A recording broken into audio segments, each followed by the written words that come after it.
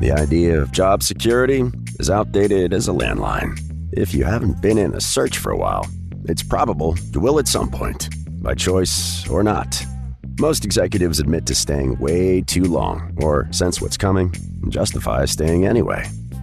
There's another reason. The faulty belief that navigating to what's next will inevitably be worse and has to suck. Screw that. Lauren Greif has spent a lifetime in corporate and executive search, calling bullshit on stale career advice that most still use.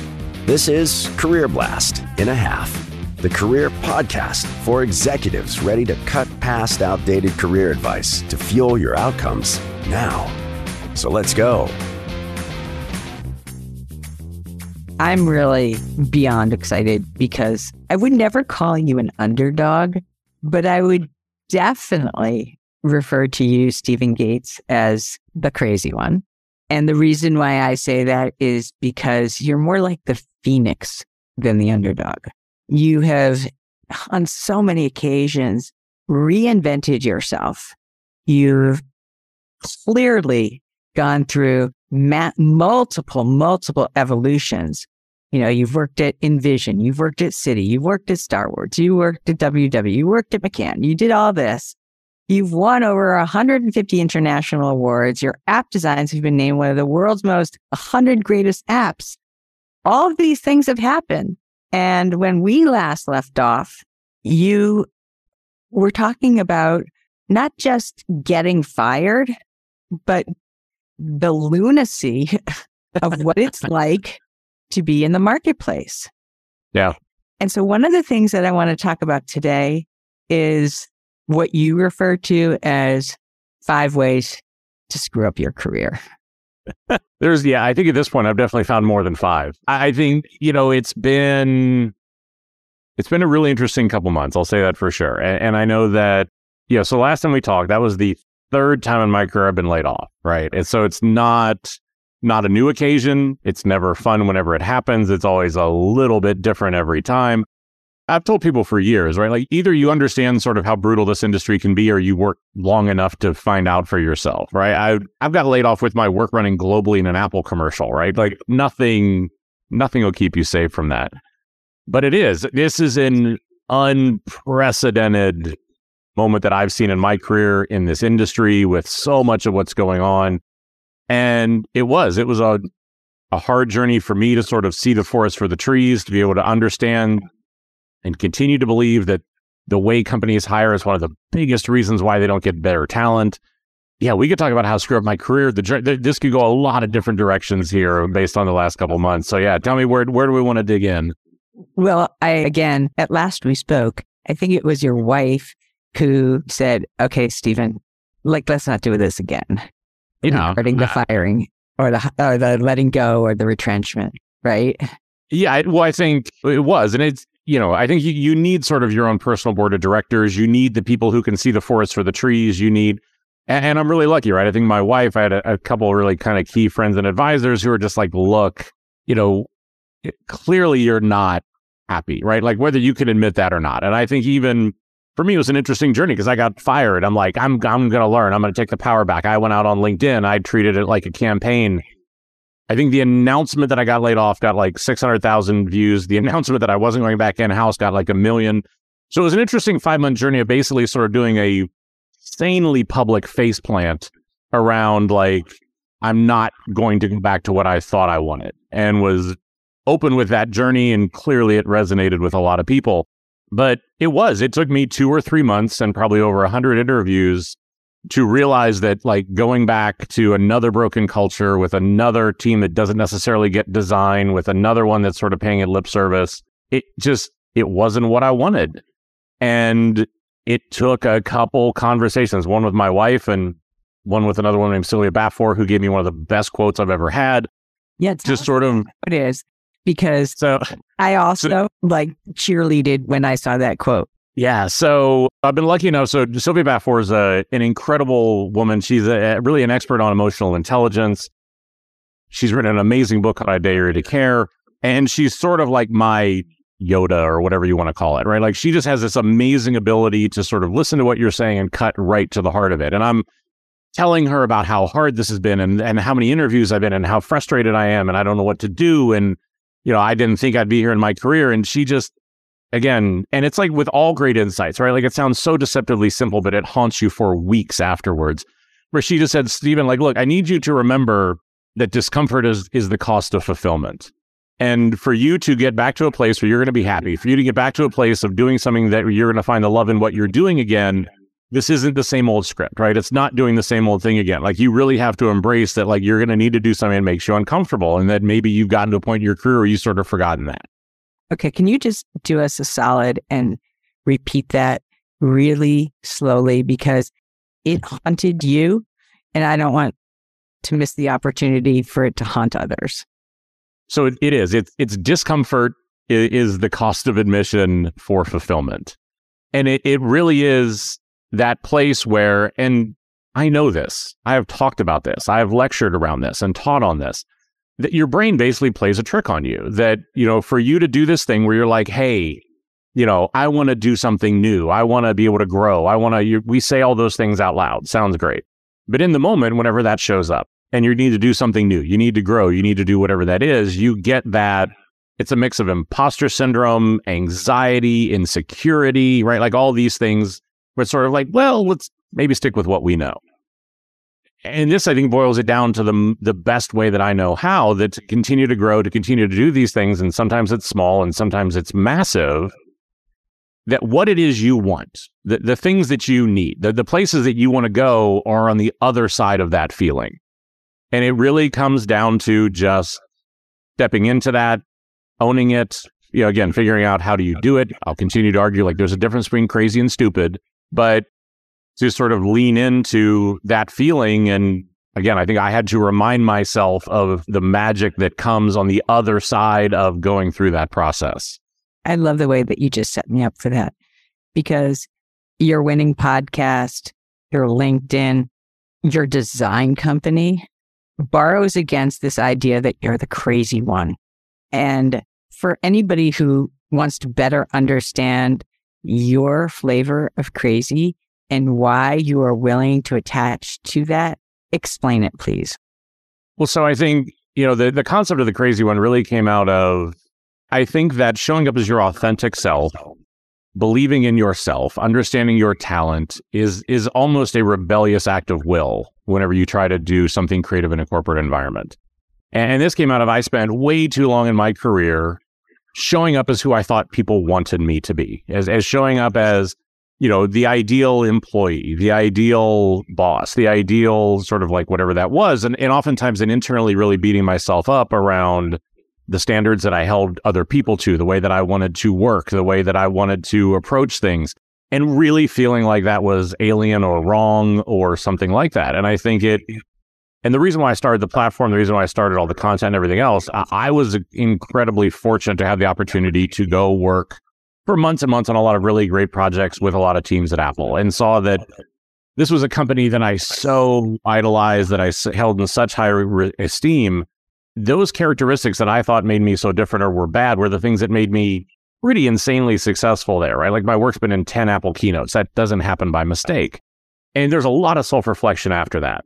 And I think a lot of it for me was I hit this moment where I started to show up as my authentic self, to lead as my authentic self. And my career just did the hockey stick of taking off. And all of a sudden it was like, some big secret. But it is. I think that, for a lot of creators, especially when you get to a point in your career, believing in yourself is an act of will. And I can't tell you how many people I mentor or coach or talk to who are, they're like, look, I'm in my 30s, my 40s, my 50s, whatever it is, I'm not happy. I don't understand what it is. And they spend so much time showing up as who they thought people wanted them to be. They didn't show up as themselves. And so the crazy one is leaning into that. So this is a little bit of a tongue-in-cheek way of saying, you know what, like crazy as it may be, I am who I am. And it is, but I think it's just, we operate in a corporate culture where being creative and authentic does require some act of kind of rebellion or being a little bit crazy.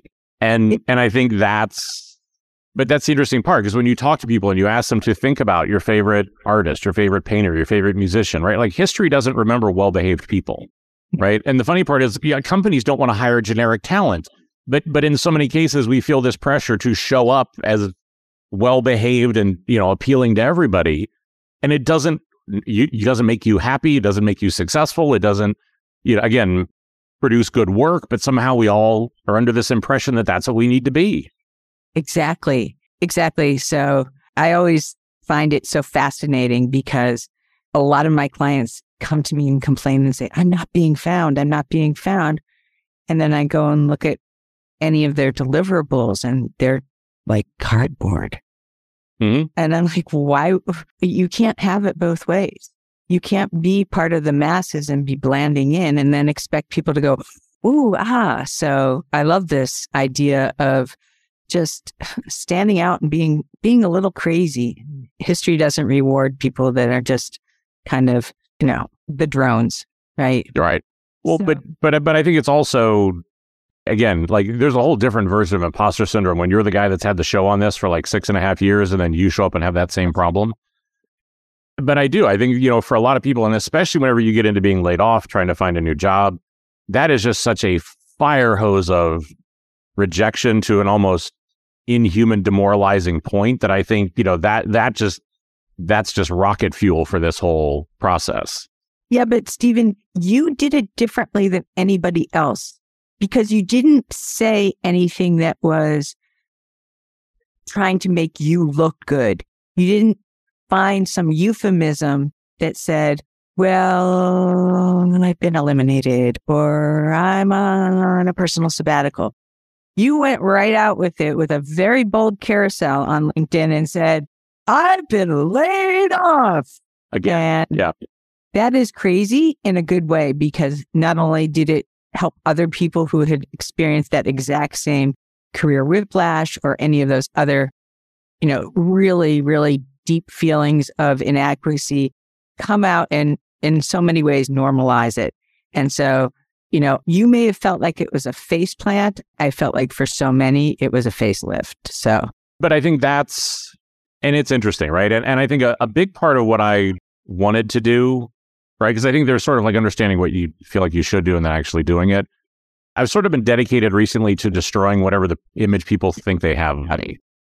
Because for a lot of people, it's like, oh, you're so successful. You could work. If I had $1 for every time somebody said, oh, you could work wherever you wanted, I'd retire and never have to work again. Right? The problem is none of that is true. There is this fallacy that somehow you get to a point in your career where you've made it.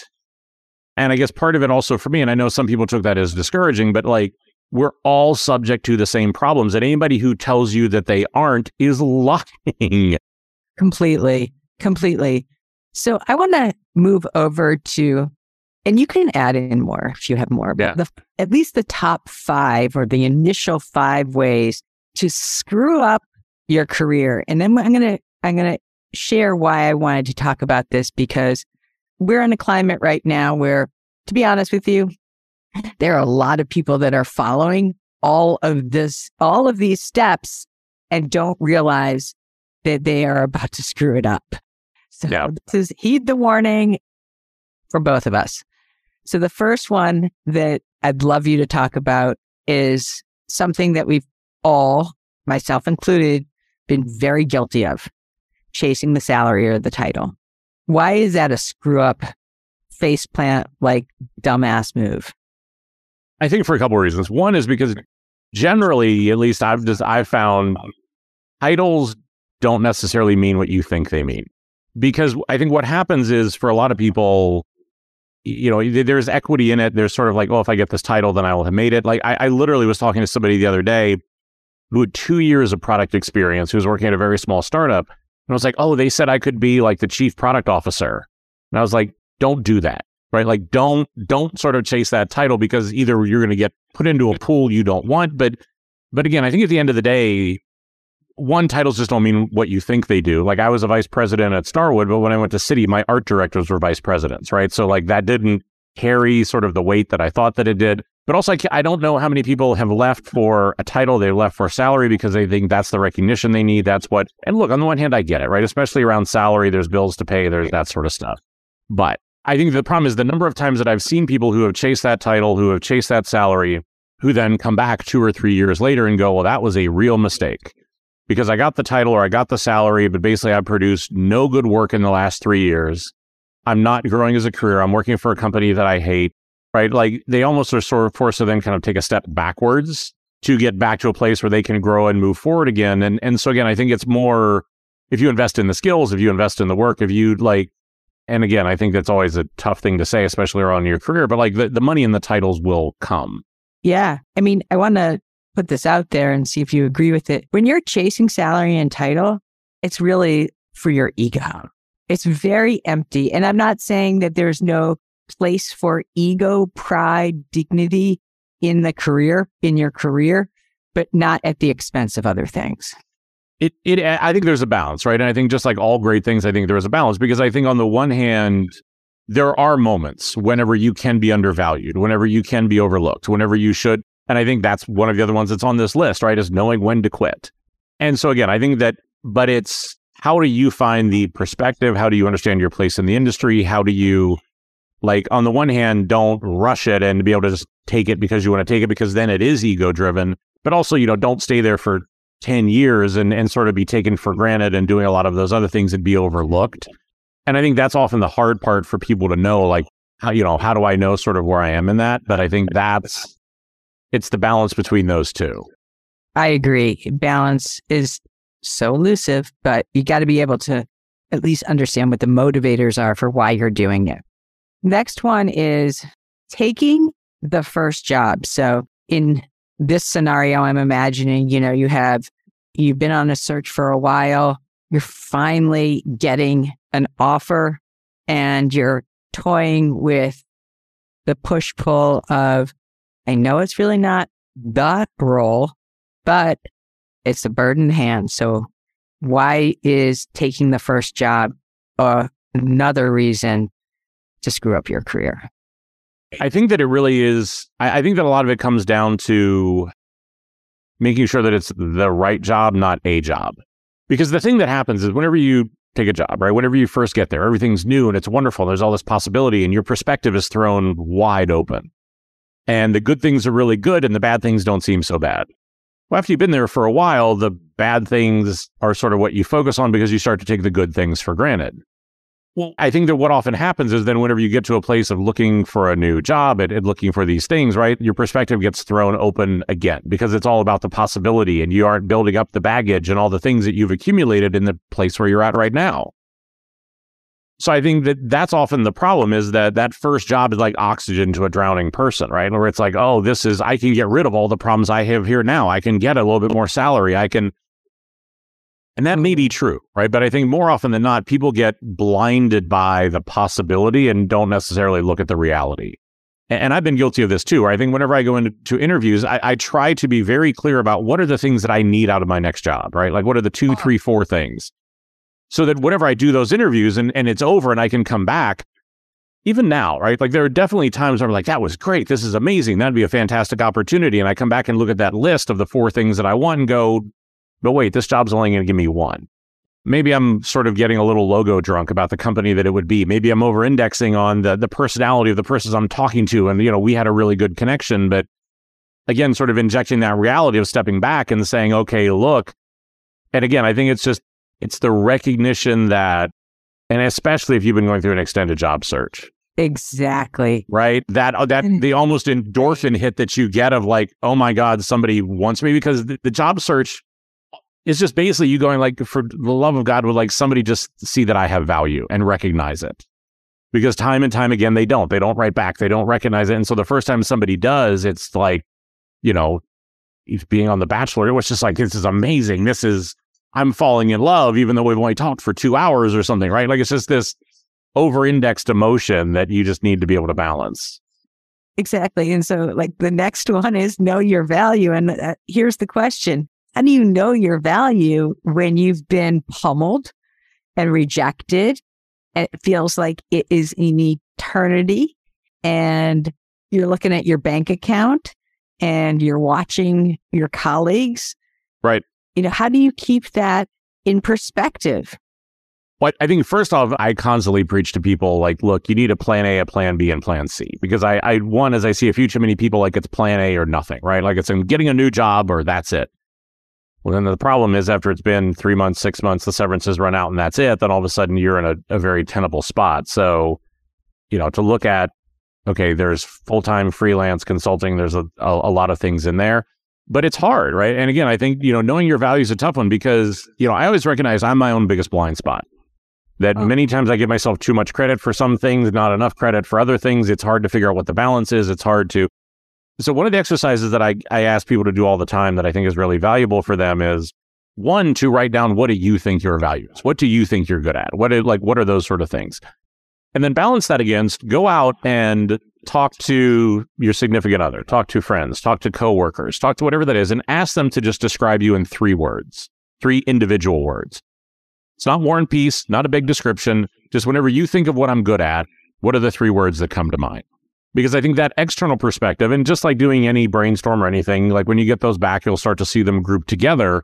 I think in a lot of cases, either one that's going to validate the things that you're actually good at and you feel a lot more confident in saying it, or there may be things that maybe you don't give yourself enough credit for. Because I know whenever I talk about what's my value or what I'm good at, that little like imposter syndrome voice in my head is always like, you're lying. People are going to figure out that you're not telling the truth. Right? Even if I know that I've done it time and time again, that's what I always show up and can do. There's a little voice that's like, you're bullshitting everybody. And so I think, that ability to be able to have it grounded in that external perspective makes you more convincing when you need to talk about yourself. Because I also know a lot of people that they understand their value, but they are either so beat up, burnt out, like, they just like they apologize for themselves so much, or they do those sort of things that the delivery just doesn't land and it doesn't really sell it. Okay, I'm going to put you on pause because I'm going to give you some value. Stephen Gates, right here, the 3 words that I would like to offer you as part of your value are resilient, humble, and hilarious. All of which is part of a winning formula for somebody that I would want to work with. Meaning that I don't want to work with somebody who thinks that they know it all, and also somebody that is going to be able to bounce back when the shit hits the fan. I mean, but these aren't the words that most people would use as part of that value formula. Right. I'm a proven leader, or I'm strategic. Oh, I hate that. It's corporate buzzword bingo. And I can't tell you, like every week people send me the resume to look at or whatever it is. And I can't tell you the number of times where I write back and go like, this is a lot of words to say nothing. Right? Like it doesn't say anything about you. It doesn't say why you're different. It doesn't, say why should I, pay attention to what this is. It's just like, it's a bunch of like, I feel like I need to have these sort of keywords or something. I call them powerless words. Yeah. And I get it, right? And the problem is that some companies, they work. I would just question if those are companies you want to work for. But it is. And I think like for me, it's been a really fascinating journey over the last couple of months, because I think like even as I started my own studio, who I work with matters probably more than even the work we do. And it's amazing how many of my clients will comment on, the copywriter that I work with or things like that. They're like, it's just, like the people you work with are so fun and they bring such good energy and like they show up and they're just good people and like, they really bring a different perspective and like that's so great, right? But it is a point where, and I think for me, it's always something that I found frustrating, a little bit sad. Like even whenever I do my talks and stuff like that, people are like, oh my God, it's so refreshing. You're so honest. And it's like, who are you hanging out with that like having somebody tell you the truth is different, right? Like it's such a comment on the state of the industry. But just bringing in people who are just themselves and know their value and things like that is actually a competitive differentiator whenever I'm going out and working with clients. Like it's crazy that it's gotten to that point to me. Yes. And I was interrupting you and I was over talking. I was about to call you out on the fact that it is not just your industry or our industry. It is pervasive. It is like spreading like wildfire.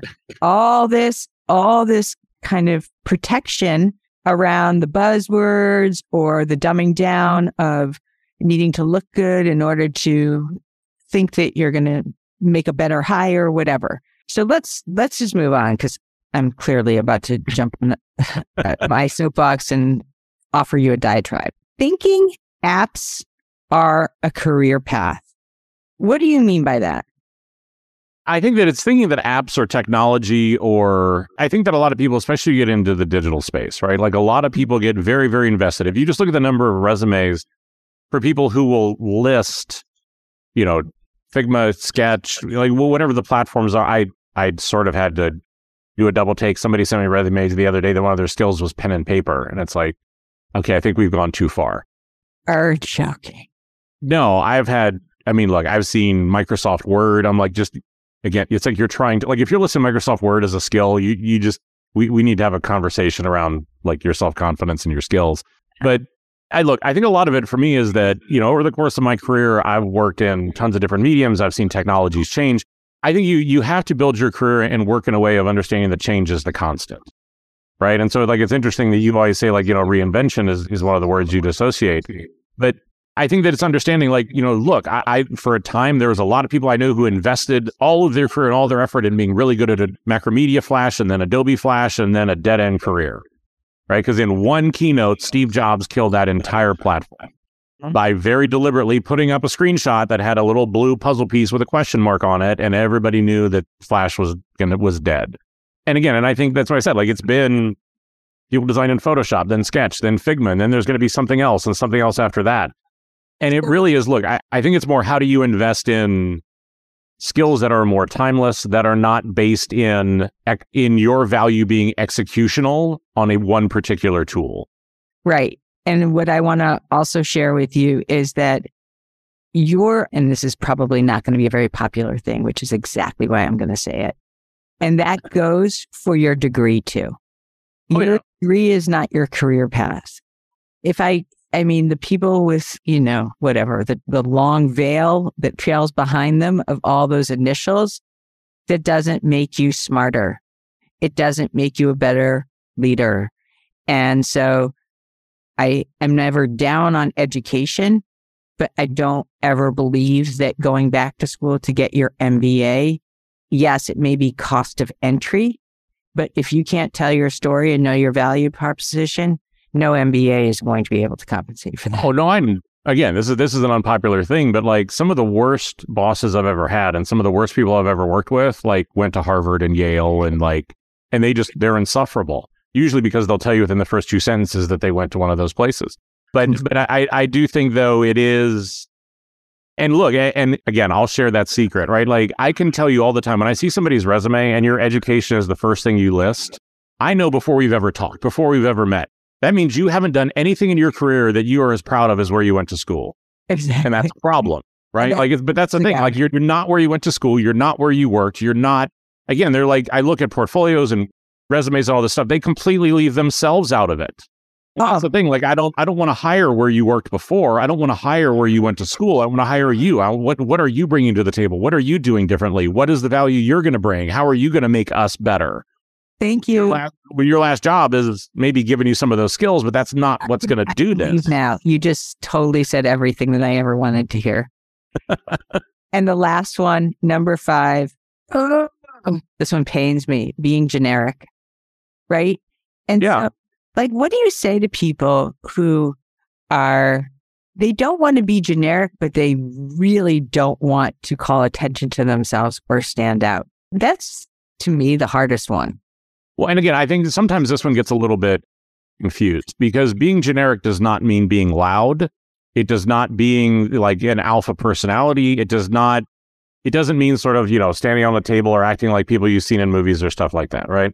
It's just, it often is that people do feel that pressure of, I have to appeal to everyone. I have to, put myself out there. And I approach building brands, building strategies the same way I've approached building my career, which is like, and I was doing some brand strategy work this morning. And my philosophy always is like, I want to build a brand that somebody hates, which is a little clickbaity, but the reason why is because I'm building something that is strong enough, clear enough that if you love it, you really love it. And if you don't, you don't. And we understand that, right? Like I worked on W Hotels. Some people, W was like the coolest thing ever. For other people, it was Sodom and Gomorrah. That's exactly what we wanted. But I think that a lot of cases for me, if I'm putting out there what I am, if I'm putting out there and being authentic around what that is, some people are going to go, not for me. Yes. That's what I want, right? Like, let's skip that interview. Let's skip this whole thing. God. This stance, right? Of like something that we're not going to click on anyway. And so I think like if you show up and you hire me or you do that sort of stuff, you know what you're getting, right? Like I am insanely public with those views. But that's what I mean. But I think generic is trying to appeal to everybody, to use that corporate buzzword bingo bullshit, right? Of just like using a lot of words and not saying anything. And I think a lot of people say, well, I'm too young in my career. I don't know what it is. If you're awake, you stand for something, right? You have some set of values. So like, don't give me this line about you don't know, I don't know what that is, because you do. It's just, are you comfortable enough? Because this is why, the unwritten secret of corporate culture is the reason why so many people are generic or go with the status quo is because it's easier, right? If I just float around and sort of say what everybody else says and does what everybody else does, and you see a ton of leadership takes this stance, it's easy because then, like, if I say, this is who I am, this is what I believe, take a stand, be able to say, this is my values and what I believe, I've taken a position. Well, then I'm not floating with the culture, right? Like I've taken a position. If people can shoot at it, they can support it, they can do whatever that is, but that means I might be judged a little bit. Yeah. And that's a risk because it's a risk either way, because you could get picked off for being generic and you could easily get picked off for standing out. So well, and that's right. Both come with some level of, clarity in terms of what you're willing to do. Well, and I think just even as somebody that's been laid off 3 times, I would so much rather get laid off, and I have been, right? Like when I got laid off from Star and things like that, it was because the company culture shifted and they said, we don't want what you've got. Mm-hmm. Cool, right? Like I'm like, let's just skip that and let's move on to the next chapter, right? Because then at least we know what that is. But I think that's the problem is like generic people tend to get laid off because whenever like the bosses are sitting around, if they don't know your name, if they don't know your value, if they don't know what it is, that's an easy person to get put onto a line item to get let go. And that's why I said, that's why I ask people all the time, like, tell me who's your favorite artist, your favorite musician, your favorite whatever. They didn't get to where they were by acting like everybody else, right? Like this is, again, one of my other favorite lines is like a cover band never changed the world. All right, wait. This is, again, like you are just like doing the dance with me and you don't even know the steps. I love it. So here we go. My 3 signature questions. You're offering up a blast because this is career blast and a half. What's the Post-it that you want people to write out coming out of this episode? The best advice that I always go back to, and I think the Post-it that I wish more people had, it just simply says success is a choice. That I think, the decisions you make every day, the way you decide to show up, the work you decide to put in, like, I can't, it's like all the people are like, you're so lucky. Bullshit, right? Like luck is the residue of skill. And I think that, for a lot of people, the questions people ask you can be very telling. And I get a lot of people who always ask me, they're like, what's the secret, right? Like, what's the secret to get a career like yours? And I told them the same point. I give them that advice. Success is a choice because their problem is in their question. Because by asking what the secret is, you assume there's a shortcut. Like, what the secret is, right? Continues to work on yourself, work your ass off, have great ideas, and repeat until, you're done. You're dead. Eureka. That's the secret, right? Like but nobody wants that. They're like, oh, but I think that's the one that I always go back to is like success is a choice. And I think, for so many people, it comes down to what are the choices you're willing to make, the work you're willing to do. Okay, Here's the next signature question. All right. You probably don't know this, and even if you do, I'm going to tell you again.